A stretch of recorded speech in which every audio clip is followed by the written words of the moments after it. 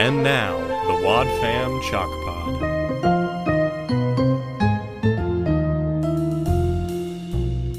Hello and welcome to the Wad Fam Chalk Pod. I'm Dylan Weaver. And I'm Andrew Sabo.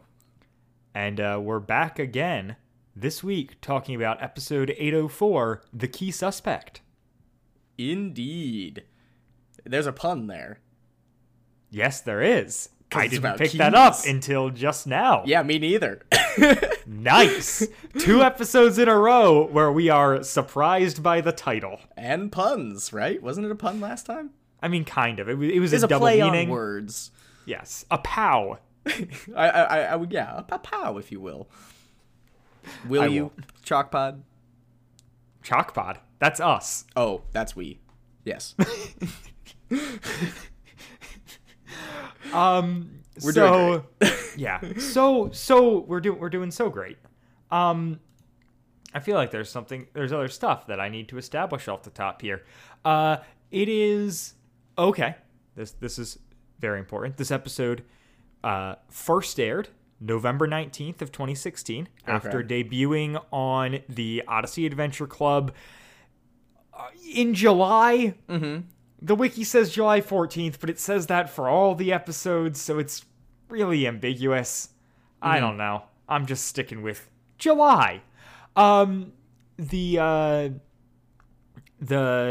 written by Bob Hoose, directed by Phil Lawler. Kind of a classic duo there. Dynamic. One might even say. It's track 4 on album 61, Without a Hitch. Last week's episode was track 2, so this is same album, episode in between. And it, yeah, I guess that's that context. Whoop, whoop. Yeah, dude, it's a good episode. I genuinely enjoyed it. It was not what I was expecting, but I enjoyed it a lot. I liked it quite a bit as well, and I took a lot of notes, and I tried to crack as the we'll mystery. get into, I tried to like pause and predict as we went along. So I think more than like we often are really linear in our discussions of episodes. Yeah. That's going to be true to an extreme extent today. Yeah. Because let's just get into it. It's a mystery. We got to cover it. Well, so we do have a little bit more context and we some do? trivia. Ah, yes. My new favorite segment. So cast-wise, we have Alex Polinsky as Dion Farkas. We do not know the last name of Farkas in this episode, but I guess that is Dion's last name. He voiced Control Freak on Teen Titans and Teen Titans Go. Hey. Yeah, Chameleon Boy on The Legion of Superheroes. And he played Adam Powell in the late 80s sitcom Charles in Charge. Wait, really? Yes? Do you know who that is? In charge. Yeah. Okay. I have no reference for Charles in Charge other than knowing it exists. No, it is referenced in Scrubs a good bit, and so I looked it up. And then I watched a couple episodes and I liked it. that sounds like Andrew. Everything Very is on Scrubs. brand. And once again, as is the runner, this season as we're talking about stuff, he's an adult. Mm-hmm. And then we also have April Hong as Suzu Rydell, who voiced Mop Bunny in Kung Fu Panda 2. Oh.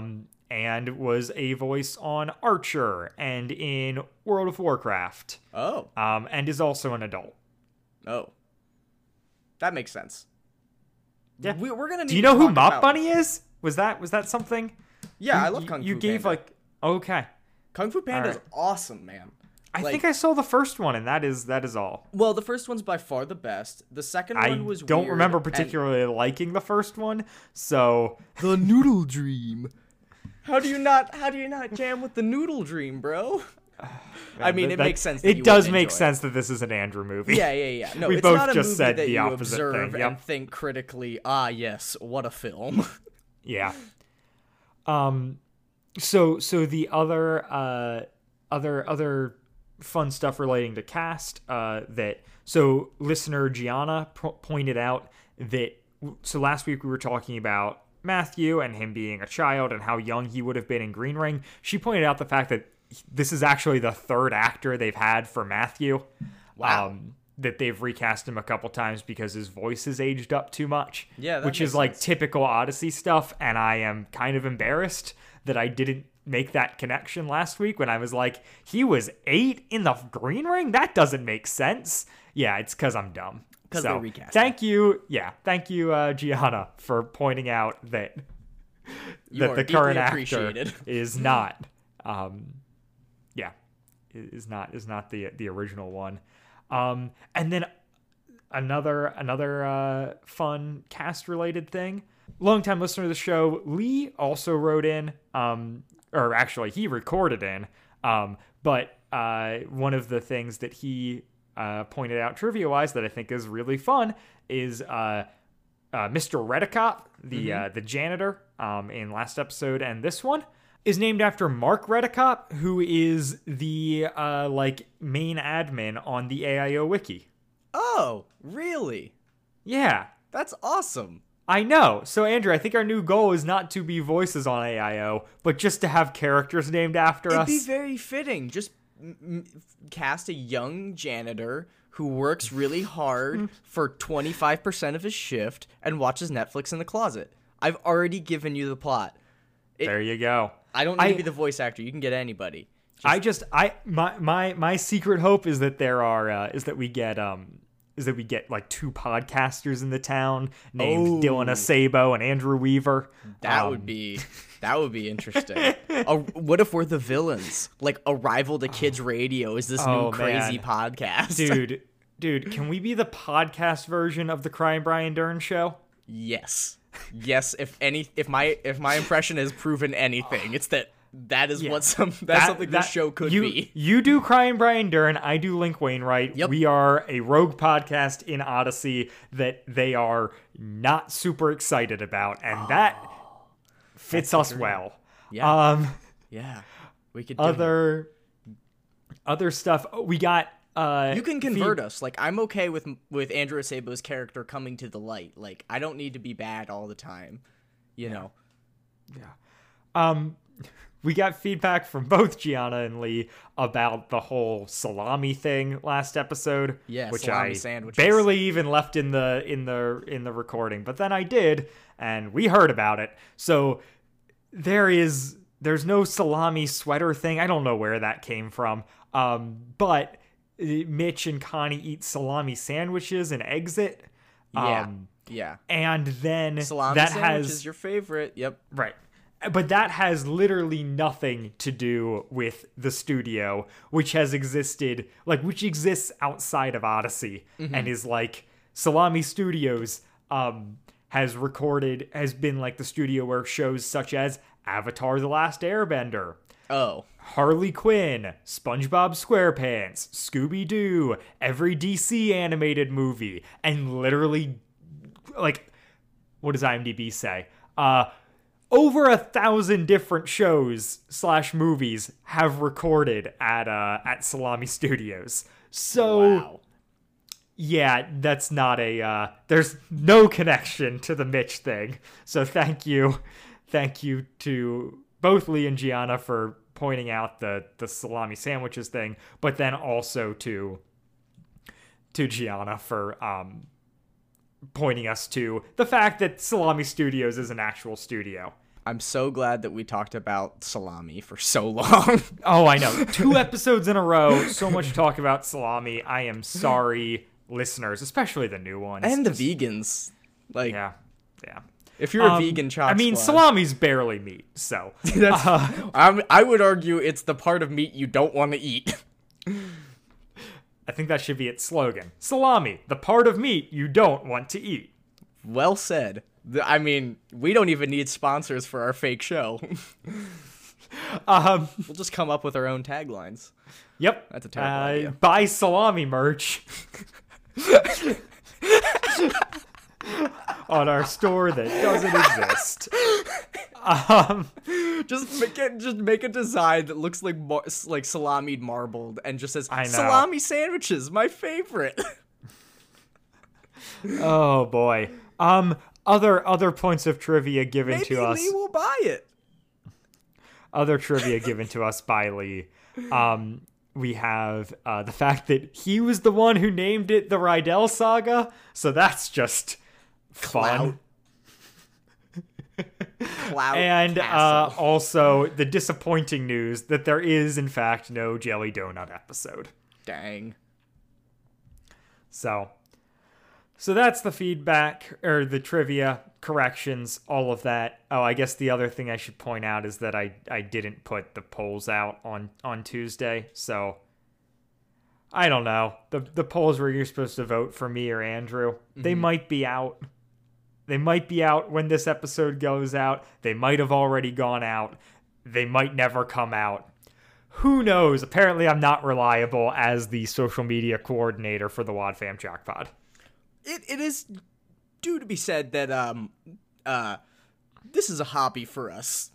And life has gotten pretty crazy for, I think, everybody right now. And so Yeah. I apologize in the way that I have dropped the ball recently. Yeah, how dare you, Andrew? It's okay. That's what makes this community special. I'm honest with them, they're honest with me.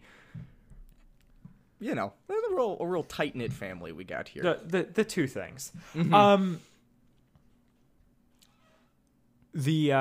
So without further ado, we'll roll the promo and get into the episode. On the next adventure in Odyssey, Emily Jones has a new case. Matthew Parker and I had arrived early at school to find every locker in the middle school standing wide open. When clues are hard to come by, Emily has a theory. I don't think the message was for him. Then who was it for? Us. Solve the case of the Locker Unlocker. Next time on Adventures in Odyssey.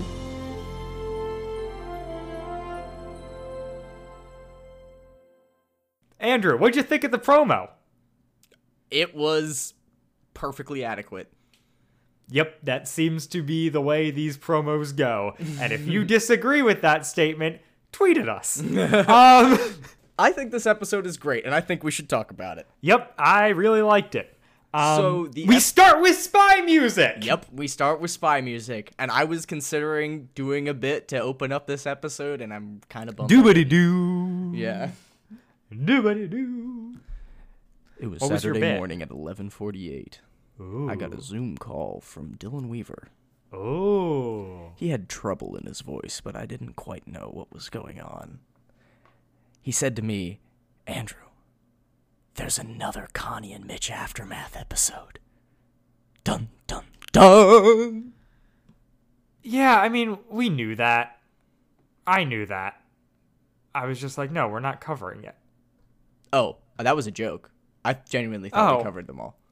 No, I mean, they're like, there's the whole episode where Connie and Wooten accidentally send out wedding invitations, and then Mitch shows up, and I was just like, I nope, did see that. I don't need to cover that. No, that's not a part of it. That's just a one-off with a Right. recurring character. Yeah. No, I was talking about, like, them getting back together. Or Oh. something. Yes. There's a mystery afoot. The Jones and Parker Detective Agency is on the case. They show up at school early. It's Emily and Matthew, Jones and Parker. They're working on a theater expansion project, which was, I assume, the stuff in the previous episode where Matthew's talking about like getting all that equipment from the high school for the theater. And so they're coming in really early, like the crack of dawn, to take a look at that. And when they show up, every locker in the school has been opened. And Principal Vogler's like, "Hey guys, what's going on?" And they're like, "I don't know. What's going on with you?" And he's like, "Every locker's open. It's weird." And then Dion walks up. Yeah. And Dion, who presumably... I don't know. I don't think that there are middle school stoners in Odyssey, but... I don't know. No, I think Dion's supposed to be dumb jock more than he's supposed to be stoner. Oh, okay. That might But- be just me projecting. But yeah, Dion's fun. And he's like, "Hey guys, why'd you open up all the lockers?" And they're like, "We didn't." And Yeah. then Vogler's like, "All right, kids, get out of here. I gotta close all the lockers." Like, nothing was stolen. Also, I find it very surprising that this school does not have security cameras in its hallways. Dude, it's Odyssey. Yeah, I get it. But, like, even in modern era, like, Yeah. all schools that's fine. have cameras in the hallways.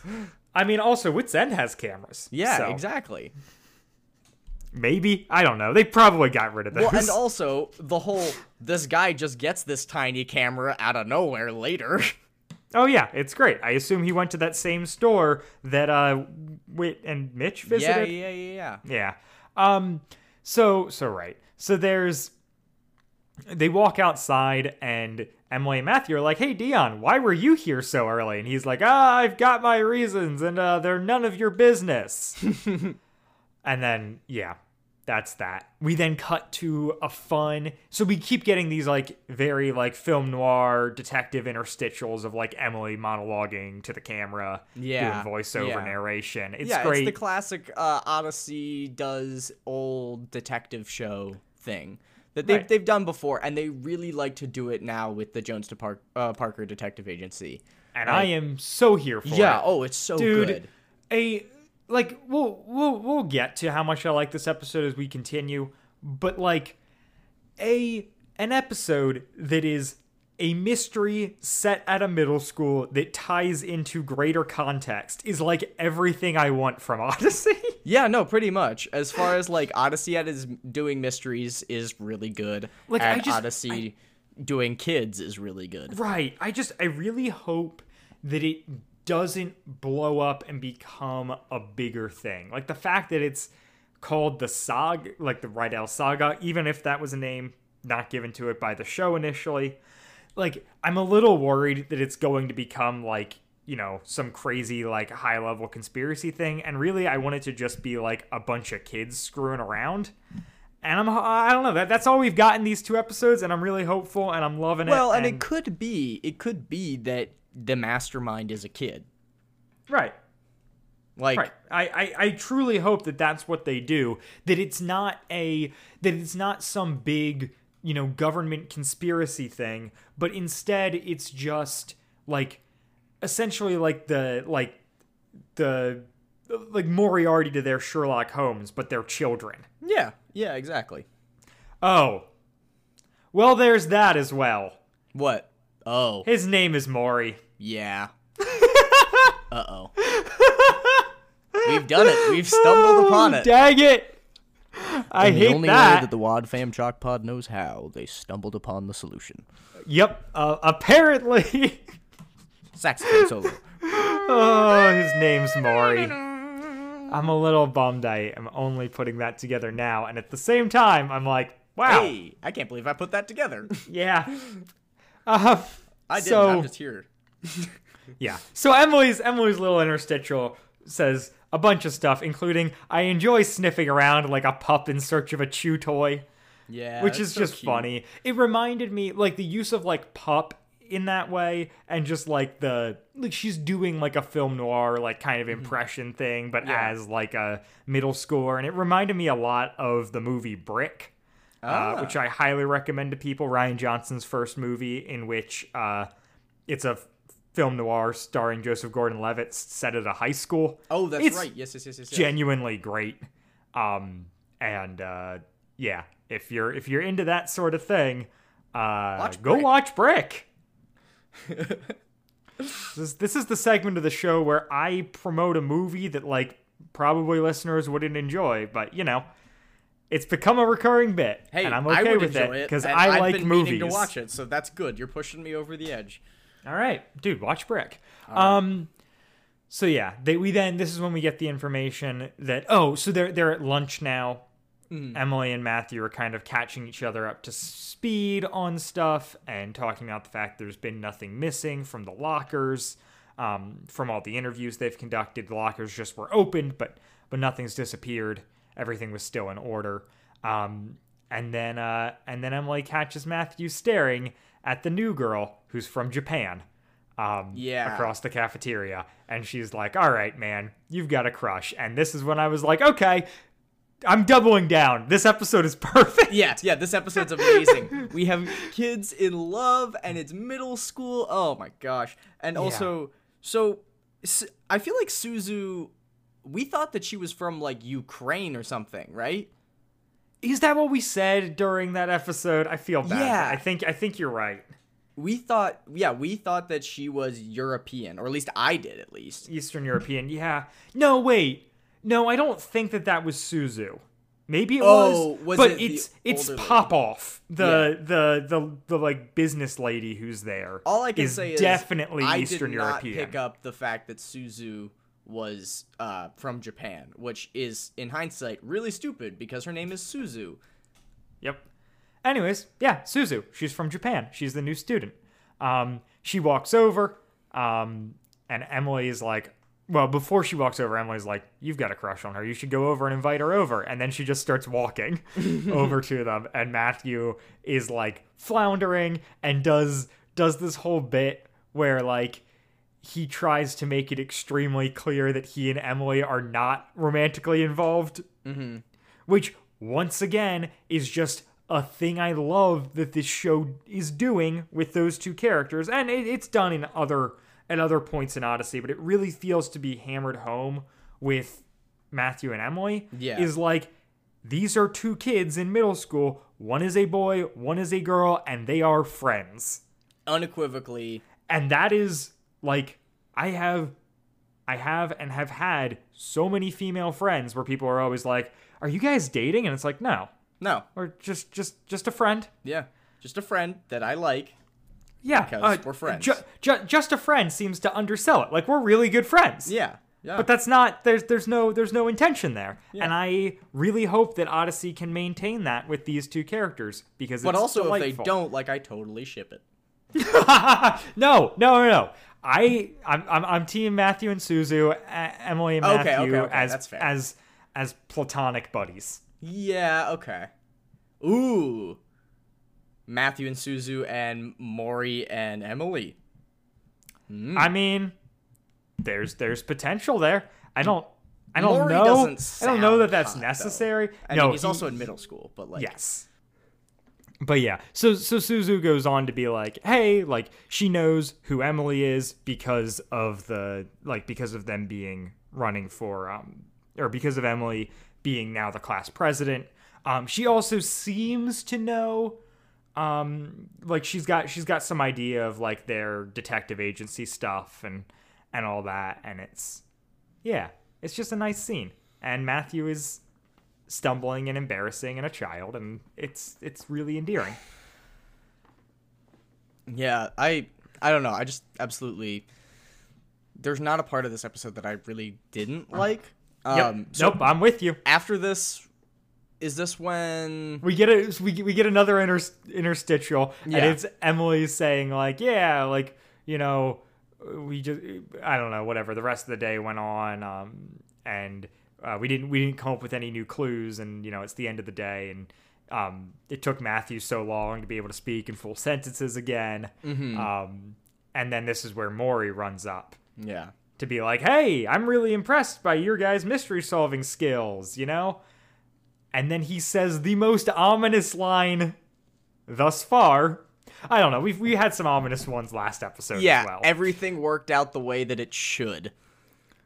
Well, yeah, there's that. But he also says, in regards to mysteries, I'm not good at solving them. I just like seeing how people fit clues together. Yeah, that is pretty ominous. It's pretty Moriarty-esque. I mean, it's just, well, yes, but it's also just like, all right, buddy, like we see the game you're playing here. But they don't. They are children. Yep, they don't. And so, yeah, and it's hard because it's like, oh, like we have a little bit, I mean, Sacrificial Escape didn't really give us much context here. It'll be interesting to see how that ties in. Yeah. But like just knowing that it's like, this is like, this. Oh, wait, Maury's definitely just the voice, right? If this guy's the mastermind. Probably. We'll get to it when we cover that episode again. But the thing that we're dealing with here is just like, okay, we know that this whole thing revolves around Maury, so it's easy to pick him out as the villain. But I also like to think that like we would have gotten here regardless. Oh, yeah, it's for not sure. like it's like super subtle. But I mean, but it's not like they're not. It's not killing blatantly it over obvious. the head. If I didn't know it Yeah. was called the Rydell Saga, and if it wasn't his face on the album artwork, I wouldn't know. Right. See, that's the thing. And that's what I love about it. It's so enjoyable. And, like, actually, I did want to ask you this question.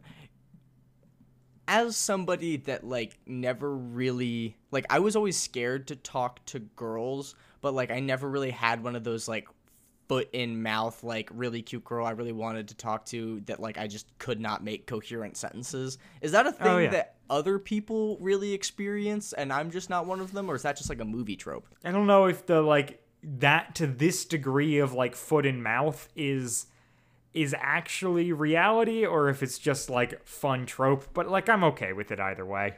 Oh yeah, I'm totally okay with it either way. I was just wondering if like I always knew that I was somebody that was comfortable doing that, so like it Right. does, You it also makes had like sense. 2 sisters. Yeah, oh yeah, and like I did a genogram in one of my counseling classes, and I realized that like with the exception of my brother and my dad, I am not close with any other man in my family. Like it makes Oh, sense that's that funny. like that the people that I was comfortable talking to are women, so I didn't get scared by that. Yeah. Anyways, that's enough about us. I don't know what else here. Maury is, mysterious, says that he's not good at solving mysteries, likes to see how people fit the clues together, and then drops the fact that his sister is really good at solving mysteries. And this is the first time that the audience finds out that Maury has a sister. Yeah. Then Matthew continues to be, I don't know, constantly thinking about Suzu. Emily goes and talks to, or they both go, I guess, and talk to Principal Vogler about kind of what they've been able to come up with today. They find out that Vogler and Redekop are the only 2 people who have keys. And then Mrs. Mays has the master combo list. And also that Odyssey PD is going to keep an eye on the school. Yeah, that's smart and also makes a lot of sense. So like, and at this point in solving the mystery, we have a very interesting thing where I automatically assumed that it was a staff member that was in on it. Oh, right. And maybe, we don't know, but then we also see this child make a, lock-picking key for all of the locks in the school. Or at least all of the locker locks. Right, well, all the locker locks use the same key. Yeah. They're combo locks, but then they have a master key. Mm-hmm. Which is typical for how schools work. Yeah. So then Emily and Matthew meet back at the school at 7 a.m. All the lockers are open again.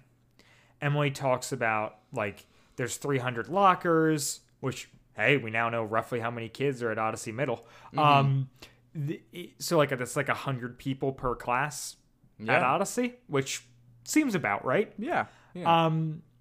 And then she goes on to be like, okay, like, if it takes one person, a minute to do each combo, then that would be like if they're looking off the list, which is like pretty reasonable. Like if it's your own combo, you can usually do it pretty quick, but a minute per combo doesn't seem outlandish when you're putting in combos that you don't know by heart.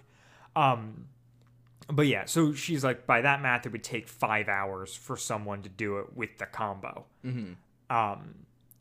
And she's like, also, like, what's the point of all this with the lockers? Like, are they're not open 2 stealing days in a anything. row. They're not stealing anything.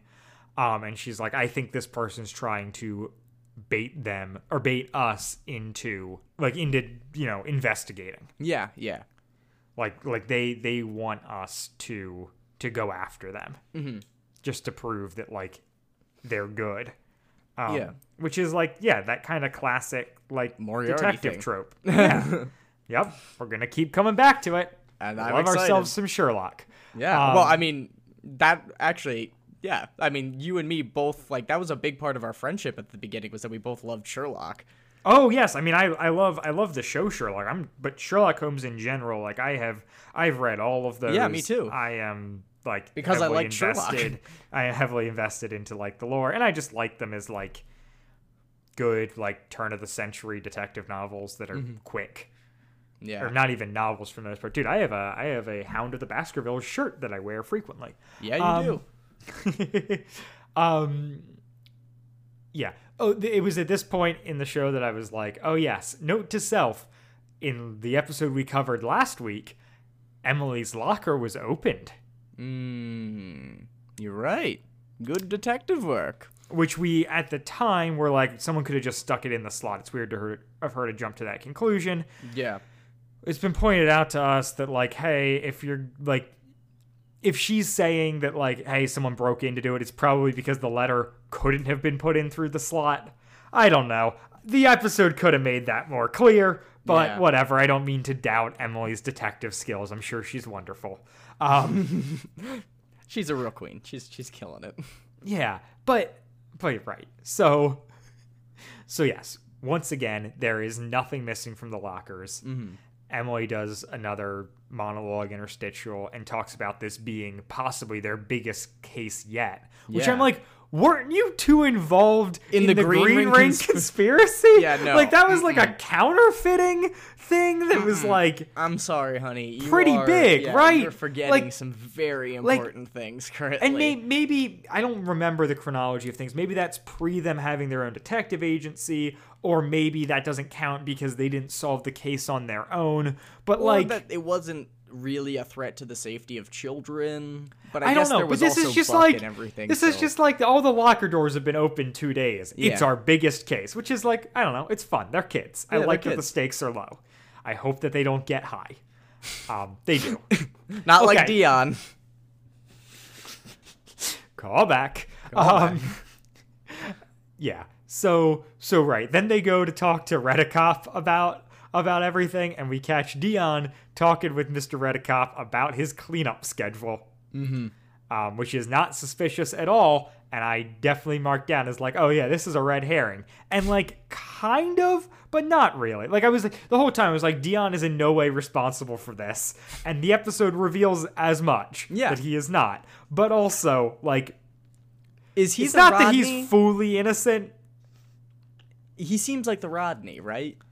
Oh, If he's a reoccurring character, he feels like the Rodney. interesting. Isn't there? Wait, but isn't? I thought there was another dude who was like the bully in Current Odyssey, but maybe I'm wrong.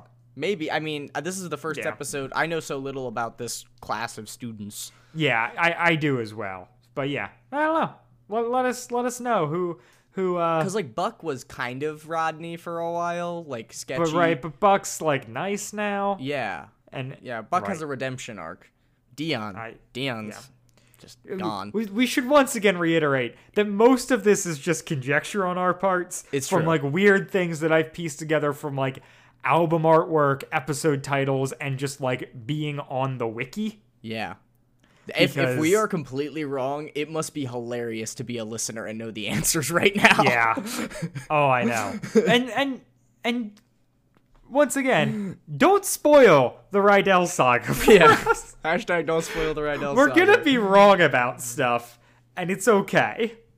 Let us know we're wrong once we're done. We'll in the have final conversations about episode. it. And if we're really wrong in the final episode, we could do like that whole anchor thing.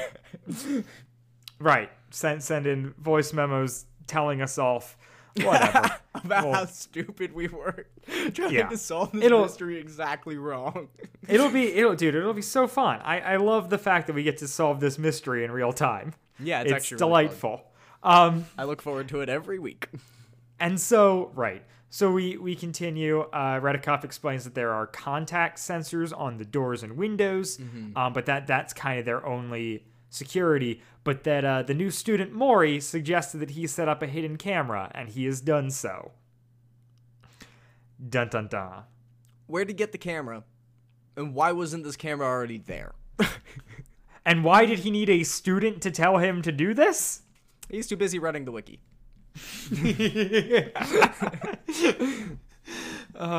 But yeah, it is funny. I don't know. No, it's awesome. I mean, yeah, it's and it just- works perfectly because the way he's talking about it, he's like, "Yeah, this kid came up with this great idea." I and know. Now... He sounds like his voice is so insane. Yeah. Oh my gosh. Oh my gosh. I love it. It's Yeah. It sounds like people I met, and it's very interesting in that respect. So yeah, this is where I made the stab in the dark. That I was like, oh, because there's like contact sensors on the doors but no cameras, someone must be staying there overnight.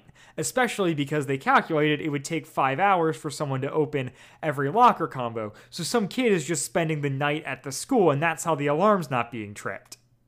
Listeners, I was wrong. Yeah. It does happen. Very rarely, but it does. And then Redicop drops the bomb that he found a letter addressed to Emily. Pum, pum, pum. Yeah, that it was like, There, the pale night queen, so patient, ever watching. She sees the pain yawn. I think that there might be some romantic tension between whoever wrote that poem and Emily. Ooh, well, that fits in with our whole Maury has a crush on Emily theory. Maybe. Could Which be. is the predominant theory we've got at this point. Because, right, so the haiku, or the letter, they both come to very quickly that it's a haiku. And I am like, oh, okay, haiku, Japan, Suzu, easy game. Well, it becomes very clear by the end of this, or at least to me, that this is my theory, Maury pretending to be Suzu. Yeah, because nobody Like would. he wants them to also draw that conclusion. Yeah. So, right. So, and Emily's pretty well convinced that, which then fits into our whole, the chemistry between Maury and Emily thing. If Maury's the one writing this poem. Yeah. And so, You feel the love tonight. And so Emily, Emily's like, oh, this clue must have been left by the person doing it. He probably wants us to catch him, and so he left this clue. Yeah. And I was like, oh, Emily is referring to this person in the episode explicitly as a he, which means that they are most likely a she, because that's how script writing works. Yep. She would have just kept it ambiguous, except that it has to be something that, like, she has already, like, we have to see that Emily's biases are making her think it is a boy, so that when it turns out to be a girl, she is surprised. Either that or the writers let that slip. I don't think so. I don't think so I think that was an intentional thing, which is then made even better by the fact that, like, all right. So there's like this double thing where it's like, okay, so her saying it like that makes me think even more that it's Suzu. And so when it winds up not being Suzu, not only are they called out, but like I as the listener am. Yeah. Like it's just like it's good mystery writing where it's like, oh, they're not only like screwing with like the detectives in the show, but they're screwing as me as an audience member trying to piece this together in real time. Yeah, and subliminally with use of pronouns and stuff. Right, yeah. Just good job, Bob Hoos. Like, you understand how mysteries work. Way to go. So, right, they then go to this supply closet Yeah. where there's a window that has a broken lock, and there's a wire connecting the contact points on the alarm that extend it long enough that like someone could fit through that window. Yeah.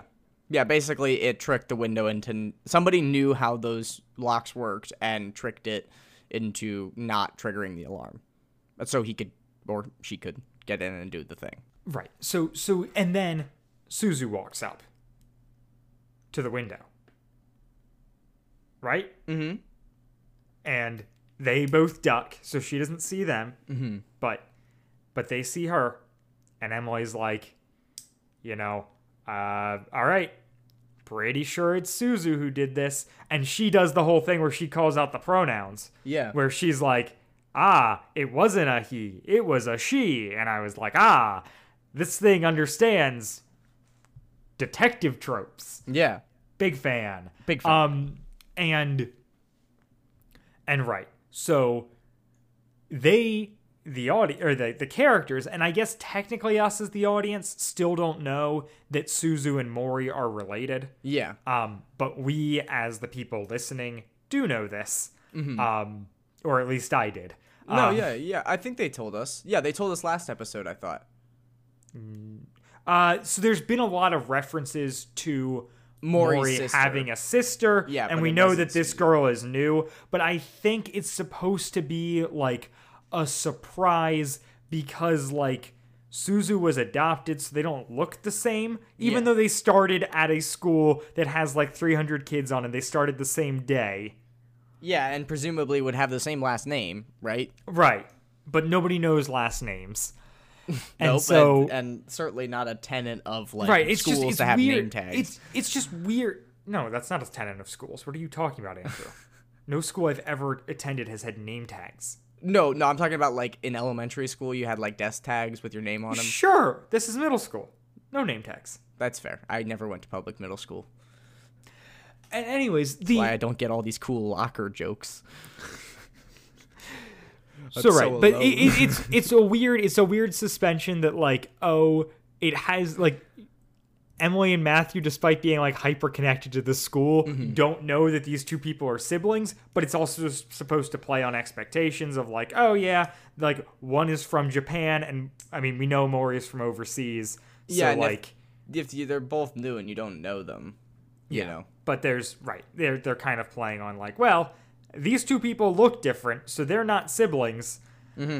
And yeah, the show is then expecting is writing that off as the reason the characters don't know, and I think also expecting the audience to not know. But unfortunately, I have access to the wiki. Unfortunately. No, fortunately, in general. Fortunately. Unfortunately, currently, because spoilers. So right, they then follow Suzu. Yeah, they follow her to the hardware store, right? Correct. And- I hope it's the same one where Aubrey buys wobble wedges. Yeah. Oh yeah, with her dad. But yeah, I mean, canonically, right. it's got. I guess Ben Shepherd buys the wobble wedges. Aubrey's just along for the ride until she talks to Erica. But yeah, there's can only be one hardware store in Odyssey. So Yeah. I mean, do we have more than one in Lidditz? no, Just the one? just the one. Yeah. Anyway, so they follow her there, and they see her at the desk, like getting a key. Well, and- so she's at the counter where they make keys. Yeah, but she's not. at the They counter. don't She know doesn't know. what she's getting. yeah. But then she leaves and she drops the receipt in the trash. The fool. Why? They ask you if you want a receipt, and you say no. Or you say yes and then you just take it home with you. Exactly. Why would you take the receipt and then throw it out? Well, so she's not up, as we establish later, she's not up to no good. Yeah. So she's she just has trying to no figure it out. reason. Right. She is also a detective on the case. Yes. So yeah, she's like, there's a combo lock, blank keys, and a dial caliper. And I was like, oh, that's exactly what you would need to make a duplicate key. Yeah, exactly. As the listener, you're like, Suzu did this. They're figuring Right. it out. Yep. And then you And- get to the confrontation, the following morning, right? Well, no, because the one other thing when they're following is that she goes to Maury's house, Yeah. or like she runs into Maury and they both go into a house together. And they're like, oh, are they at Maury's house or is Maury at Suzu's house? Like they have no idea that these two are siblings.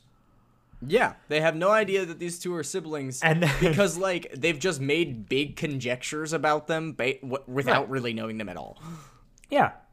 And then Emily goes, things are not looking good for your girlfriend. And Matthew goes, she's not my. Yeah. Yeah. And then we go back to the school where the lockers have once again been opened, but now things are strewn about And quite disheveled. and some things are missing. Yeah. And so Emily and Matthew are like, we've got it. We figured it out. They go to the office where Vogler is. and Vogler calls in Suzu. And Dion. Well, no, he does not call in Suzu. He does not call in Dion. He calls in Suzu and is going to call in Mori, but then Suzu shows up with Dion. Oh, that's right. And I was like, oh, okay. So at this point, Dion is going to be the one caught on the camera the previous night, which would exonerate Suzu and Mori, still thinking at this point that Suzu and Mori are in on this together. Yeah. Dion gets to be fun comic relief here, and I like him. I like his character, and like, yeah, I he's like fun. how little he speaks. Yeah, Like Rodney often like goes on like long monologues and stuff like that, whereas this guy's just kind of like, well, if you're not gonna, I'm just, yeah. And then just leaves. It feels like he's always like just woken up. Yeah. And just is still like a little out of it. It's kind of that stoner thing you were saying earlier. Yeah, But yeah, like, so then Suzu is like, I've also been investigating. And I was like, sure, Suzu. And then she's like, and they're like, we saw you get the stuff to make the master key. And she's like, well, I wouldn't have needed to make that if I had been doing this the previous 2 nights. And they're like, oh, shoot, you're right. And I was like, oh, you're right. Why am I dumb, too? Yeah. No, they completely called me out. I was full riding the Suzu is bad train, and Mori and Suzu are doing the thing, and nope. But now that makes me question, so what's Mori's role in all of this? So I'll put out my theory in a moment, as we've still got a couple things to kind of wind up the episode, but then I want to talk about what I think happened. Okay. Because I've got thoughts, folks. Yeah, I'm sure he does. So Suzu goes on to explain like, yeah, so like I got this key, and then I showed up last night to like do some investigating, and I found Dion there, and look, that's the 2 of us on the camera. And I caught him opening up all the lockers and making a mess. And so, that's that. Yeah. And Dion's like, hey, I've been framed. And Vogler's like, yeah, shut up. Let me go see what's in your locker. And opens up the locker, and there's a bunch of stuff that was stolen from other students. They're like, all right, Dion sucks. Yeah. We're closing this case. Yeah. But no. Dion said, I've been framed. I found the key in my locker with a smiley face on it. Right. And Vogler's like, yeah. Good story, man. Sure. Emily then monologues and is like, I didn't want things to be, closed, but, after Vogler found out that info, he was pretty well convinced, and I didn't have any more evidence to go off of, so, I guess we just didn't solve the case this time. Yeah. And I looked at the time code and was like, oh, they didn't. There's 5 minutes. No, they didn't. And there's 5 minutes to go, and it sounds like it just wrapped up. But that's because we have an epilogue scene between Mori and Suzu. Please tell me about it, Dylan. It's basically Suzu saying the same thing as Emily, of like, it doesn't make sense that this was Dion. Yeah. And her asking if Mori had anything to do with it. Yeah, please don't tell me you had anything to do with this. No, of course not. And then, we don't want things to go awry again, which is such an ominous ending, especially for someone who we know has been to 2 different schools. We don't know if he's been kicked out, but, there's definitely a chance. But he also talks about they're talking about why would you want to open up all those lockers and not take anything, and the discussion of like, oh, you could gain like leverage on people and stuff without like getting the info. Yeah, no, it definitely makes a lot of sense. Anything. Yeah. He brings that up. He's like, well, you see, there's a lot of valuable information in those lockers, and like basically Mori's whole thing is like, information equals power, and the more information I have, the more power I'm gonna have. Yep. And as listeners who are conjecturing that Mori is pretty much some sort of mastermind of this, it would make a lot of sense that he can use Suzu as a cover for himself because of information that he has on her. What's going awry again? Right. So here's my Which is thought. why Yeah, I think it ties into Sacrificial Escape. I think that they're Me working too. as a team there. but I think only because Mori has leverage on Suzu. Yep. And she's adopted, and yeah, no, it makes sense. And she wants to make friends, and yeah. Yeah, but And so maybe there's- she has a dark past. Maybe she used to, like, I don't know. Right, there's tons of potential there, and we'll obviously get into it as we continue. But now my projection for going forward on the series. Okay. Yes, please go ahead. One, my assumption of what happened this episode. Okay. So one, we also have the thing for last episode where I think and now I'm like, okay, Mori was the one who put Yeah. the letter in the locker. That just seems obvious because he's got the If he's fake got the key. ability to open lockers, he could put the letter in the locker. Yep. And if he's this technologically knowledgeable and, like, adept, he's definitely going to be the one to put Emily in that position of power. Right. Oh, Right, yeah, this yeah. is a really crazy person trying to woo her. Oh! I mean, there's still part of me that thinks that. I think there's maybe more at play than just that. No, but yeah, for there's sure. definitely a thing of, I don't know, I think there's definitely There's, like, a romanticization of, Yes. like, the foil. right. Like, you are so good, and I am so evil, and I love you, and I also love you because we're in middle school. Yes. Yep. So right. So Suzu was not in on this whole scheme this episode, is my take. I think that Mori is the one who opened all the lockers the first 2 nights. He did that to get leverage on everyone and also to make this a case that, because he could have opened them and closed them, but he left them open because he wanted the, Jones Parker Detective Agency to investigate. I think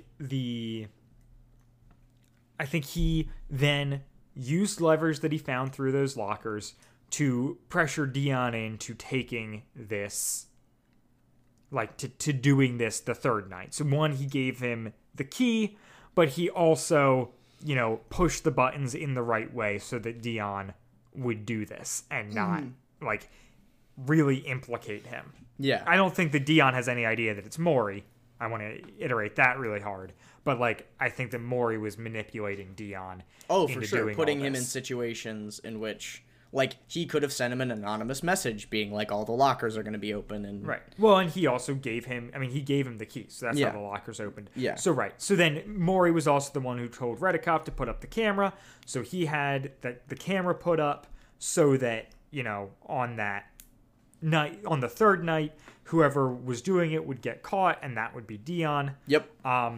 He did the haiku just so that they would think it was Suzu.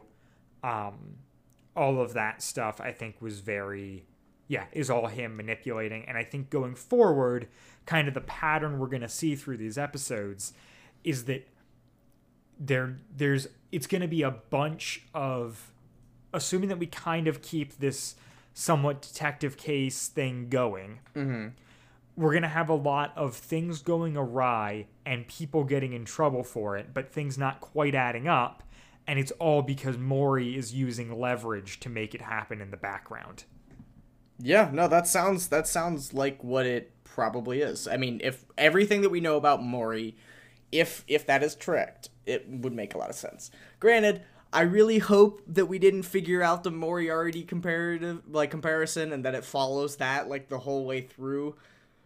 But, like, also, if it does, I'm not complaining because I love Sherlock, so... Yeah. I It really makes me want to liked- read the books again, for sure. Yeah. I really It's like good. this episode. It's Spooktober, It's Now's a the time fun- for the Hounds it's of a Baskerville. Yeah. It's a fun mystery, this episode. Yeah. It's well-paced. I like the characters. I like the middle school of it all. I love think. the like the interstitials you were saying, like the Yes. like the monologues. Yeah. I liked meeting the new characters and Yep. getting fleshed out some of the old characters, like the janitor and the principal. And you kind of get to understand a little bit what it's like to go to school at this place. Yeah. Yeah. I have feelings. have a stray comment that I meant to say earlier, and I just realized I forgot. But it was just a really fun little thing for me. So like when Suzu comes, it's just like a great Emily and Matthew moment when Suzu comes up in the cafeteria and she's like, hey, you know, Emily, like I've heard you're good at solving mysteries and whatnot. And Emily goes, well, actually Matthew's my partner in that. And it's just like this great moment of her like kind of gunning, like trying to build up Matthew a little bit and like get her to like, it's just her being like a great wingman. Yeah. In like a delightful way. And also because like we have established in the show that she like never refers to them as partners. She always just calls him her sidekick. Yeah. No, it's their sidekicks. And so, right. Yeah. She always says like, you know, he claims he's a partner, but she always refers to him as a sidekick. And in this episode, she calls him a partner because she's like trying to talk him up to a girl that he has a crush on. Yeah, it's and so I just cute. love that little dynamic there. It's so lovely. Yeah, and like we really appreciate that they put that in there. Yeah, and I like am really hoping that like that dynamic can continue because what I don't want is a love triangle with the three of them. That is like the thing I want the least. I want Emily to continue being a great friend. Yeah, no, I am thoroughly impressed with how much I'm enjoying this. Yeah, me Like- too, man. like, I was as so closing like thoughts, not like, excited I- when we started. Yeah, I was like, I knew 2 that I episodes liked in a Green row that Ring I and it was loved. good, but like this, I get it. I get why people like Odyssey now. This is really enjoyable. And know, it's and good I'm- and it's different. And I'm really curious to see when we revisit Sacrificial Escape. How what- it all plays into it. Like, well, if I like that episode better with the greater context. Because we were yeah. not particularly I mean, high on that episode. Well, I I was not enjoyed it. particularly high. Yeah. I enjoyed it for what it was, but it was also like we don't understand anything that's happening here, so it's Yeah. really hard to appreciate it. So Yeah. I think we even said that in the episode, like, Yeah. a couple times. Where we were like, yeah, greater context. We might- know nothing. But yeah, so right. So for those of you who are asking, we will be covering a Sacrificial Escape again. With a special guest as our 100th episode. It's gonna be a good time. The first ever recover. I'm it's really a looking monumentous forward to occasion it. for the Chalk Squad. So, the Chalk so that Pod. that's gonna be in a little bit, but yeah. Stay that should tuned. be- We got things in the works. That should be really fun. But we've got other episodes before then. Yes, However, you know, before we take it out this week, you got stuff you want to plug, Andrew? Honestly, my biggest plug is actually a burger I ate this week. Like Wendy's has a new burger out, and it was really good. Like, This is the it's like dumbest it's like thing the Andrew's ever plugged. I pub just want that on record. Smokehouse burger. Well, yeah, no, I mean, what? You asked me if I had something to plug. I don't have anything to plug personally. I'm in school right now. I'm busy. I get like 5 or 6 hours of sleep a night, and I barely awake during the day. It's great. Okay. So Pub House Burgers. I'm telling you what. I mean, on a pretzel bun, it was the best fast food burger I've had for sure. Like outside of like Five Guys or something like that. Like from a main fast food chain, it was real good. Wow. Highly recommend. All right. And you recommend Brick or something else. Do you get 2 plugs in this episode?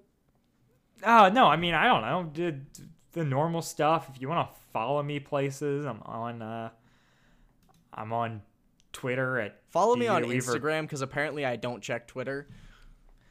Yeah, apparently. What's your Instagram handle, Andrew? I think it's just at Andrew Acebo, but I'm Okay. gonna check right now. I'm at DJ Weaver 29 on Twitter. That's Yeah, it's just my Andrew favorite. Acebo. Nice. No caps, no spaces, no underscores, no nothing. All right. Yeah, and I'm DJ Weaver 29 on Twitter. That's my favorite place to be contacted aside from like outside of the context of the show. Obviously, if you want to talk about the podcast itself or whatever, Wad Fam Chalk Pod everywhere. Yeah. And I'm good about responding to Instagram DMs. So like if you just message me and say you're from the pod or anything like that, totally not weird at all. And yeah, love to hear from you guys. Cool. And obviously, continue to give us ratings and reviews. I mean, reviews are always... I appreciate the 5-star ratings, but man, reviews, so fun. Yeah. So on Apple Podcasts, if you're in the US and Canada, we'll see those. If you leave it on another platform or outside of the US and Canada, just let us know, and we'll, we want to read them on the podcast and acknowledge them and get to see what you guys have to say, because it means a lot. Yeah, it does. So yeah, that's all that I have to say. And we'll be back next week covering what episode, Dylan? Episode 833, The Secret of the Writer's Ruse.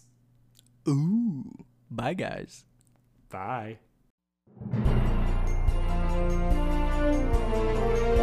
WadFam Chalk Pod is a presentation of the Linux Podcast Co-op. Follow the podcast at WadFam Chalk Pod on Twitter and Instagram, or email us at wadfamchalkpod@gmail.com.